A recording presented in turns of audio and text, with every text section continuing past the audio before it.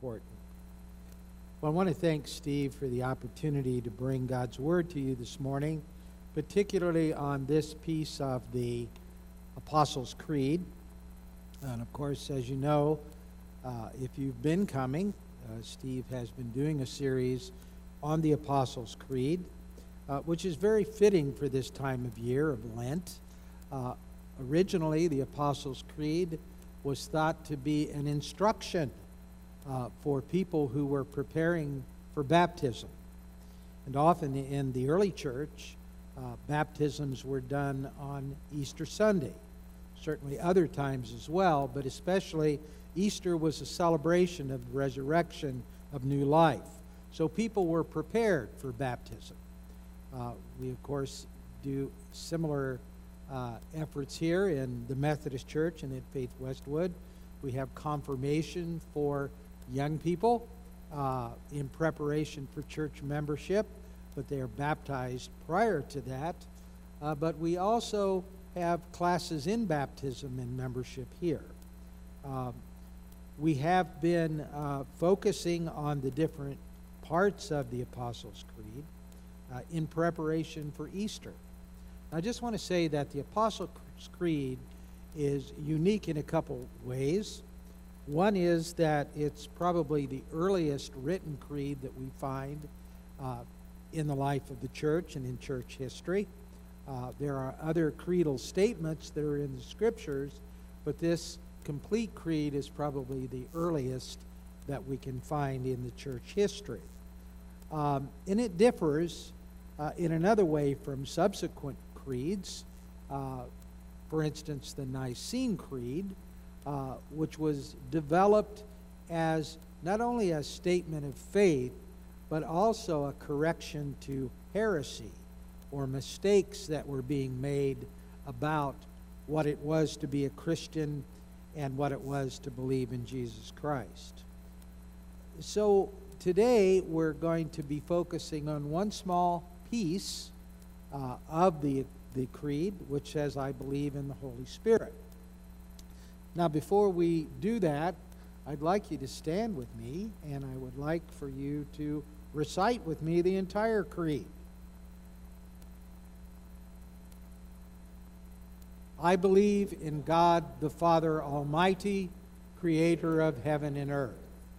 I believe in Jesus Christ, his only Son, our Lord, who was conceived by the Holy Spirit, born of the Virgin Mary, suffered under Pontius Pilate, was crucified, died, and was buried.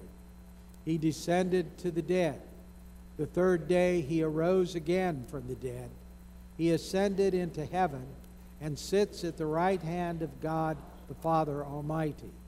From there he shall come to judge the living and the dead. I believe in the Holy Spirit, the Holy Catholic Church, the communion of saints, the forgiveness of sins, the resurrection of the body, and the life everlasting. Amen. You may be seated.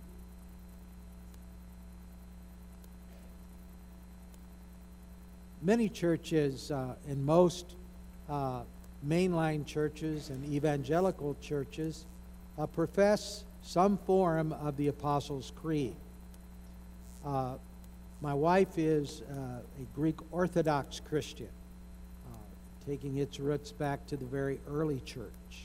And in the sanctuary of the Greek church, St. John the Baptist, on the right of the altar is a tapestry with the Apostles' Creed on it. I heard about a young pastor, Lutheran pastor, serving his first church in a rural area.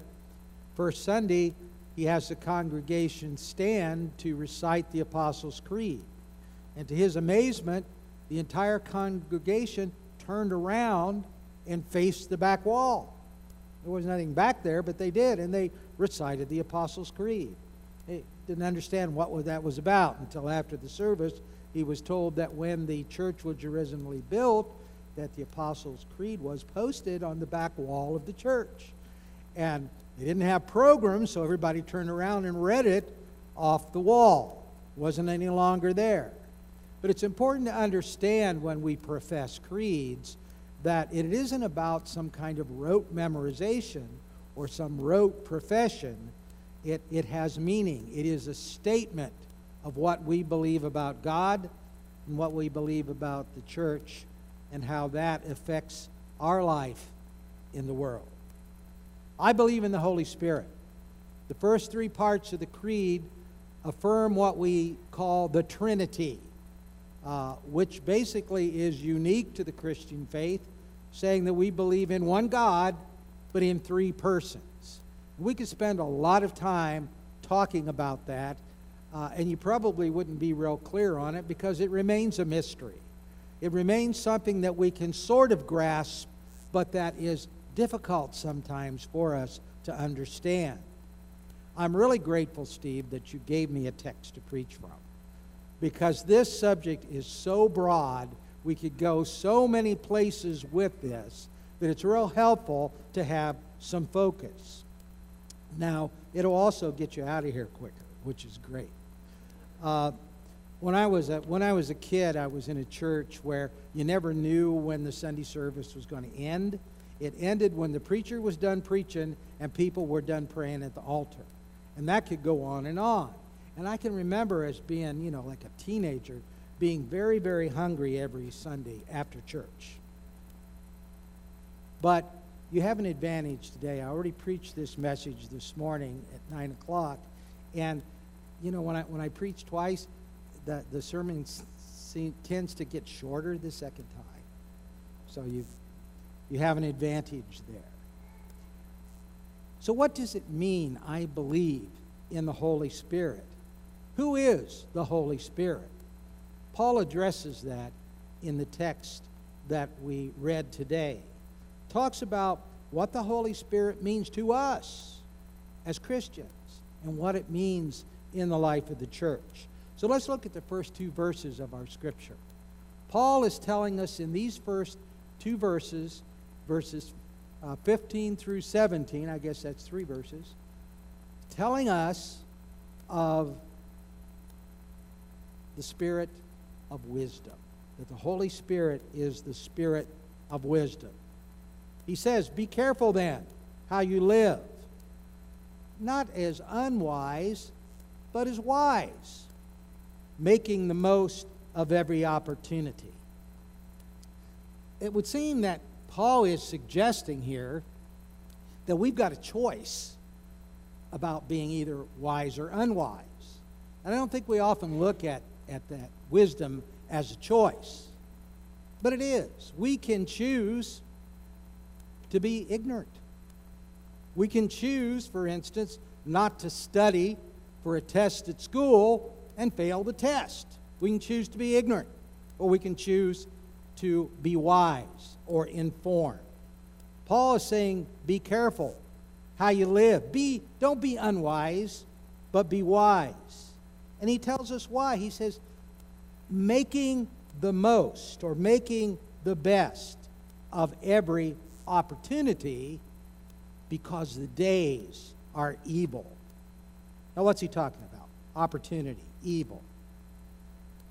When Paul says the days are evil, if we literally translated what he said from the Greek, he would be not talking about days, he'd be talking about time. The times are evil. And Paul's not saying when you have a bad day, call on the Holy Spirit. He's not talking about that kind of time. In Greek, that would be chronos. That's chronological time. But here he's using the word kairos, which talks about seasons, about the times of our life. And he's saying the season that we're in is evil. And what does he mean, evil? Well, he uses another word. It's poniros in Greek. And that word means calamitous, malicious, dangerous. So he's saying, be careful. The times are dangerous. There's a lot of resistance out there. It is chaotic and calamitous. Be careful. Be wise. He says, don't be foolish. The times of our greatest opportunities in life often are the most chaotic times in our life. Have you ever noticed that? It's not when things are going well. It's not when things are smooth in our lives, but it's when we're facing resistance, when life's falling apart, when things are chaotic, that we are forced to make changes, when the pain is too great to remain the same. But in that chaos is a wonderful, powerful opportunity to change, to do something different, to have something better. In the chaos, we're led into a new way forward. And that's what the Christian life is about, and that's what Christian growth is about. Paul says, in these times, don't be foolish. Don't be ignorant. Understand. Now, nobody likes to be called a fool or foolish. But Paul's not mincing words here. He said you need to understand what's going on around you. He explains this further in 1 Corinthians chapter 2, verse 14, when he says, a person without the Holy Spirit doesn't understand the things that come from the Spirit of God. They think they're foolish. Do you want to know when you are in the will of God? It's probably when people are not connected to Christ and to the church, think you're foolish, when they call you a fool. So people might say, why in the world, if you've got 3 weeks vacation, would you take one of those weeks and go on a mission trip somewhere? That doesn't make any sense. Well, why do you give all that money to the church anyway? Don't you have other things that you want to spend your money on? Or why in the world would you go to church, spend hours weaving little plastic bags together into a mat for homeless people? That's crazy. That's foolish. Why would you do that? Just pony up some money and buy them some mattresses or something. It doesn't make sense to them. Many times as Christians, we face that kind of resistance that people don't understand, sometimes within our own families. I remember my son Josh one time. We were always going to church dinners, and we were always bringing something to share. And my son Josh said one day, why are you giving all our food away? And then if you try to raise your kids according to the Scriptures and give them some values, sometimes they don't appreciate that either. And they make fun of you, and they say that's foolish, and they resist. But that's what we're called to do.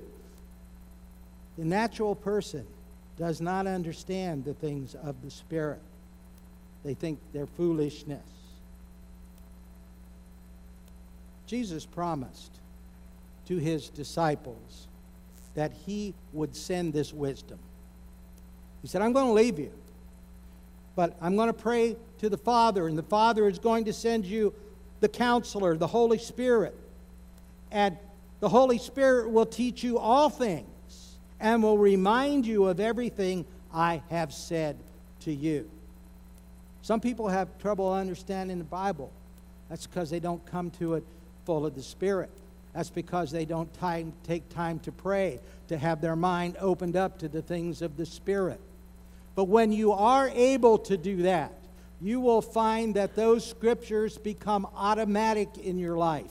They become a part of you. When you are in chaos, when you are facing resistance, when you are in pain, those Scriptures come to you through the Holy Spirit to give you the direction that you need. You see, wisdom is not about knowledge. It is about purpose. It is about direction. Foolishness is living your life with no purpose and no direction. How are you ever going to get anywhere if you don't have a roadmap? How are you ever going to get anywhere if you cannot take direction? And guys, a lot of times we have a problem with that. Now, how many times my wife has told me on a trip that you're going in the wrong direction, and I'm adamant, no, I am not. I know what I'm doing, and sure enough, I need to stop and get directions. We resist that. But wisdom is about purpose. It is about direction. And that's what the Holy Spirit is to us. It is the Spirit of wisdom. Paul also tells us in our next slide and next scripture that the Holy Spirit is the spirit of sobriety. Paul says, do not get drunk with wine, which leads to debauchery. But he said instead, be filled. Don't get, be filled. When he says don't get, he is using an active verb. When we get drunk, it's something we do. We take the action. We buy the alcohol, we pour the drink, and we drink to excess, and we get drunk. We're doing it all. But when we're filled with the Spirit, that's not something we're doing. All we're doing is yielding. It is the Spirit that fills us. It is a passive verb. It is a passive action. We are submitting to, and we are being filled. It's done to us. Now, there are some people that criticize the church and these beliefs, saying that, if you're in the church, you're just really kind of a spiritual junkie. You may not use drugs, you may not get drunk on alcohol, but you are using, the frenzy of the worship or the Holy Spirit, and you're just kind of like a substitute for getting drunk.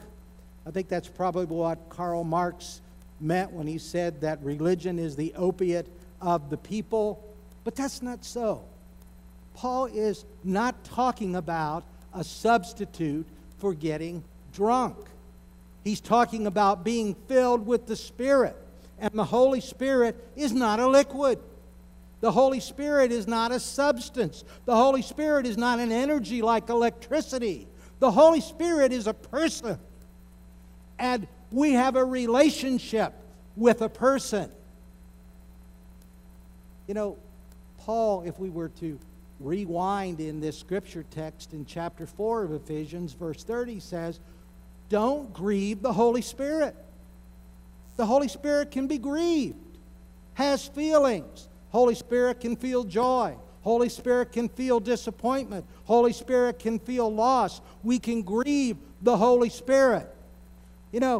Alcohol doesn't have feelings. It causes them. Methamphetamine doesn't have feelings, can cause a lot of bizarre feelings and visions and all kinds of things. The Holy Spirit is not a substance, is not a liquid, is not an energy. It is a person, the third person of God Almighty, the Trinity, with whom we have a relationship. Now, some people, even in meditation and in religious belief, seek for what they call an altered state. It's like, I want to go to another dimension and get away from it all. And we'll see monks going in Tibet up on a mountain, spending years. We saw that in church history and monasticism, people going out in the wilderness for long periods of time, and they're trying to escape. They're trying to get onto another dimension, an altered state of consciousness. But that's not what the Holy Spirit does when it fills a person. If anything, it sharpens your focus on the here and the now. It sharpens your focus on what's going on within inside you and what's going on outside you, and gives you some direction. There's a lot of misunderstanding about what it means to be filled with the Spirit. And I guess, again, as a kid, I got some misdirection in this way too. I was involved in a church that believed that first you got saved, and then you had to pray at the altar to get a second blessing, which then you got sanctified. And once you got sanctified, that kind of cleaned you all up. And then you had to pray and pray and pray till you got filled with the Holy Spirit. And the way you knew you got filled with the Holy Spirit is you had to speak in tongues. If you didn't speak in tongues, you weren't filled with the Holy Spirit. I remember one really, really dear man that I cared a lot about. He was an older guy. I was in my teens, and he'd been a Christian for a long time. but he didn't feel he'd ever been filled with the Holy Spirit. People told him he hadn't because he'd never spoken tongues. And every Sunday he was at the altar and he was begging God for that infilling of the Holy Spirit. And he was so discouraged and so despondent, and his whole life was about, I'm not yet good enough. Now, I don't want to speak badly about other churches, but I don't see it that way anymore. I don't understand the filling of the Holy Spirit that way. I believe that when we accept Christ, when we come into faith and He becomes our Savior, that is done by the power of the Holy Spirit. We are born again, as Jesus said to Nicodemus, by the Spirit. That in our Apostles' Creed, we know that Jesus was conceived of the Holy Spirit, the bringer of life. The Holy Spirit indwells us immediately.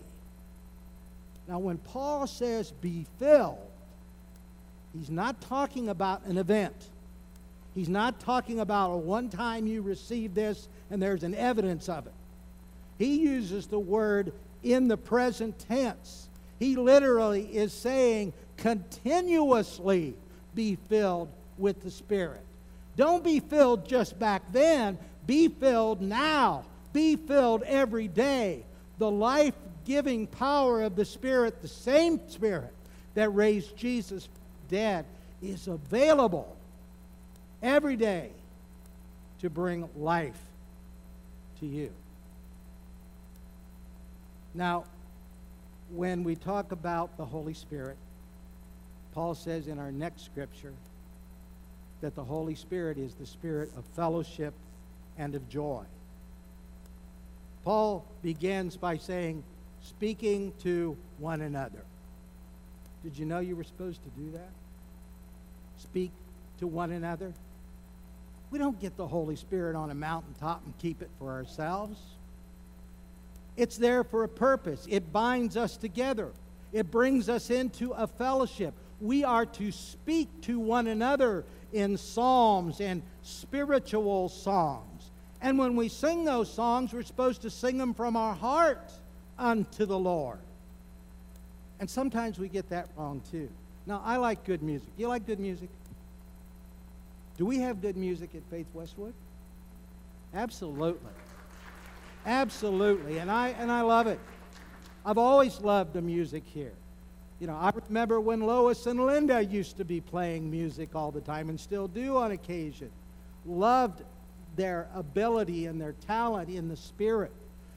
I love Drew this morning. Wasn't Drew great with the cello and the young people that were singing?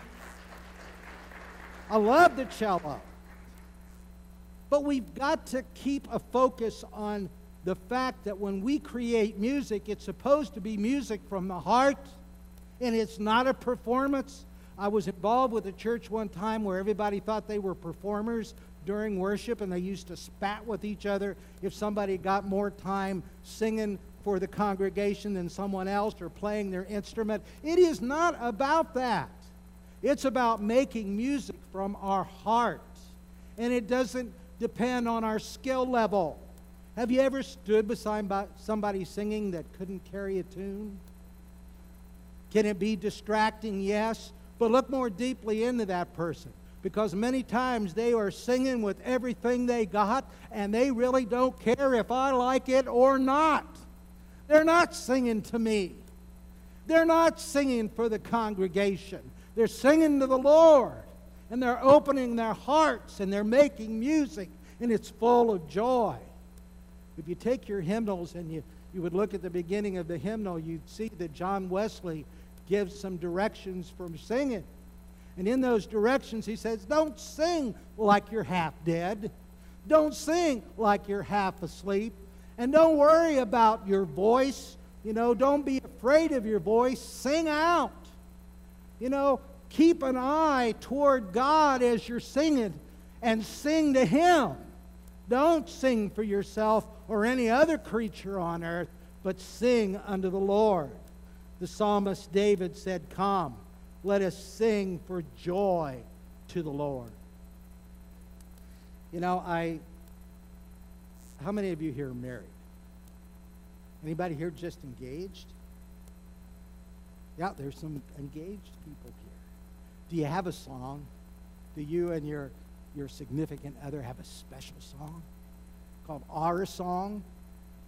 How about you old-timers that have been married a long time? You got a song? Do you remember the song? I'm probably going to put you on the spot. If you don't, you might be in trouble after this service if you don't remember it.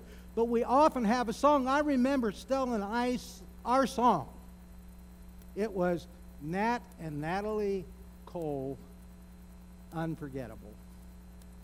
That was our song. I went out and I bought the sheet music and I sang that to Stella, poor woman. Poor woman, but she liked it because it was coming from my heart. It was our song. That's what God wants us to do in worship. That's what God wants us to do in our singing. We got to have our song with the Holy Spirit, our song with the Lord that we are filled with. Last thing, and I got to be done here. The Holy Spirit is a spirit of gratitude. Paul said, always giving thanks to God, the Father, for everything in the name of our Lord Jesus Christ. Not grumbling all the time. Not complaining all the time. There's so much of that in life anyway. At work, lots of chaos, lots of changes. People are always moaning and complaining about everything. I've got a man that I'm working with now at Siena Francis as his counselor. And I was doing an anger management group. And he comes to me after the session and he says, Chuck, he said, I don't know about managing this anger. I kind of like it. And he had been a man come straight out of prison. He was a big man. He was a violent man. And he said, I really get high when I'm in a fight and when I am assaulting someone. I'm actually enjoying that. I don't know if I want to give that up or not. And he was being honest. He wasn't trying to be difficult. He was telling me where he was coming from. And so a few sessions later, he comes back up to me and he says, Chuck, he said, I don't know what to do. He said, I can't give this up. But he said, I'm running everybody out of my life. I got nobody left. Nobody wants to be around me. They're afraid of me. I got to change. I've got to do something. So I began to work with him and kind of unravel why he got that way and the kind of terrible violence that he had undergone in his life and how he got hooked on that feeling of being in control by being violent, and he had the power to do that. So he comes to me last week and he says, Chuck, I'm mad again. I said, what are you mad about? He says, well, we're in this men's group, and it's a group of people in treatment, men in treatment, and they get together and kind of discuss where they're at. And he said they're always moaning and complaining and criticizing. He said here they are, they get free treatment, they get an opportunity to stay out of prison, to make some changes in their life, and all they can do is complain about it. He said it made me so mad because I'm so grateful for this place and what I've been given. He said I had to get up and walk out. I said, well, next time, instead of getting up and walking out, tell them about it. Tell them what's upsetting you. Tell them that you are grateful and you don't like to hear this, because change, recovery, anything in life always begins with gratitude. Not what we don't have, but what is available to us. Sometimes that's difficult. It's been a difficult year for me and for Stella in ways. We lost Stella's mother this year. I lost probably my closest friend this year. At work, things have gotten increasingly more dangerous. 3 of my very close co-workers were stabbed this past year, all at the same time, one of them taken hostage with a knife held to her throat. The police came in and shot the man that was holding them hostage there. Thank God these women are working today. They had the courage to come back. They were grateful for the opportunity to serve, and they continue to serve. We've talked a lot today about floods. I was getting ready to go see my brother in Ohio on March the 12th, Tuesday. I was packing up, preparing. Looked at the weather report, told me the flood was coming on my property down in Missouri, where I garden and have a camping trailer. Had to postpone my trip, had to go down there, spend 2 days taking things out of there. And the next day after that, when I'm on my way to Ohio, I actually drove through the first flood waters on I-29 and barely got out of there. And I find today, as I look at the videos of the area, my property is probably under somewhere between 8 and 10 foot of water. Got 3 buildings there that are totally submerged under the water. And I look at that, and I am told by this scripture that I have to give thanks. Give thanks for everything. And that is foolish, is it not? Does that make sense that I would to be grateful for that kind of loss? The days are evil. But there's always opportunity in the loss. There are other things I can do with my time and my resources. I can spend more time with my wife. I can spend more time in ministry. I can get closer to God in this. Isaiah 43 sums it up for us. It says, "Fear not, for I have redeemed you. When you pass through the waters, I will be with you. When you pass through the rivers, they will not sweep over you. When you walk through the fire, you will not be burned. The flames will not set you ablaze." We're grateful for everything because we have the Holy Spirit, the Spirit of wisdom, the Spirit of sobriety, the Spirit of fellowship, joy, and especially the Spirit of gratitude. Amen. Will you stand? And how about singing from your heart? You know, you might, how many of you intend to sing this last song? Anybody intend to sing? Okay. What if you raised your other hand? And what if you turned your face to God? And what if you sang from your heart the joy of the Lord? Amen.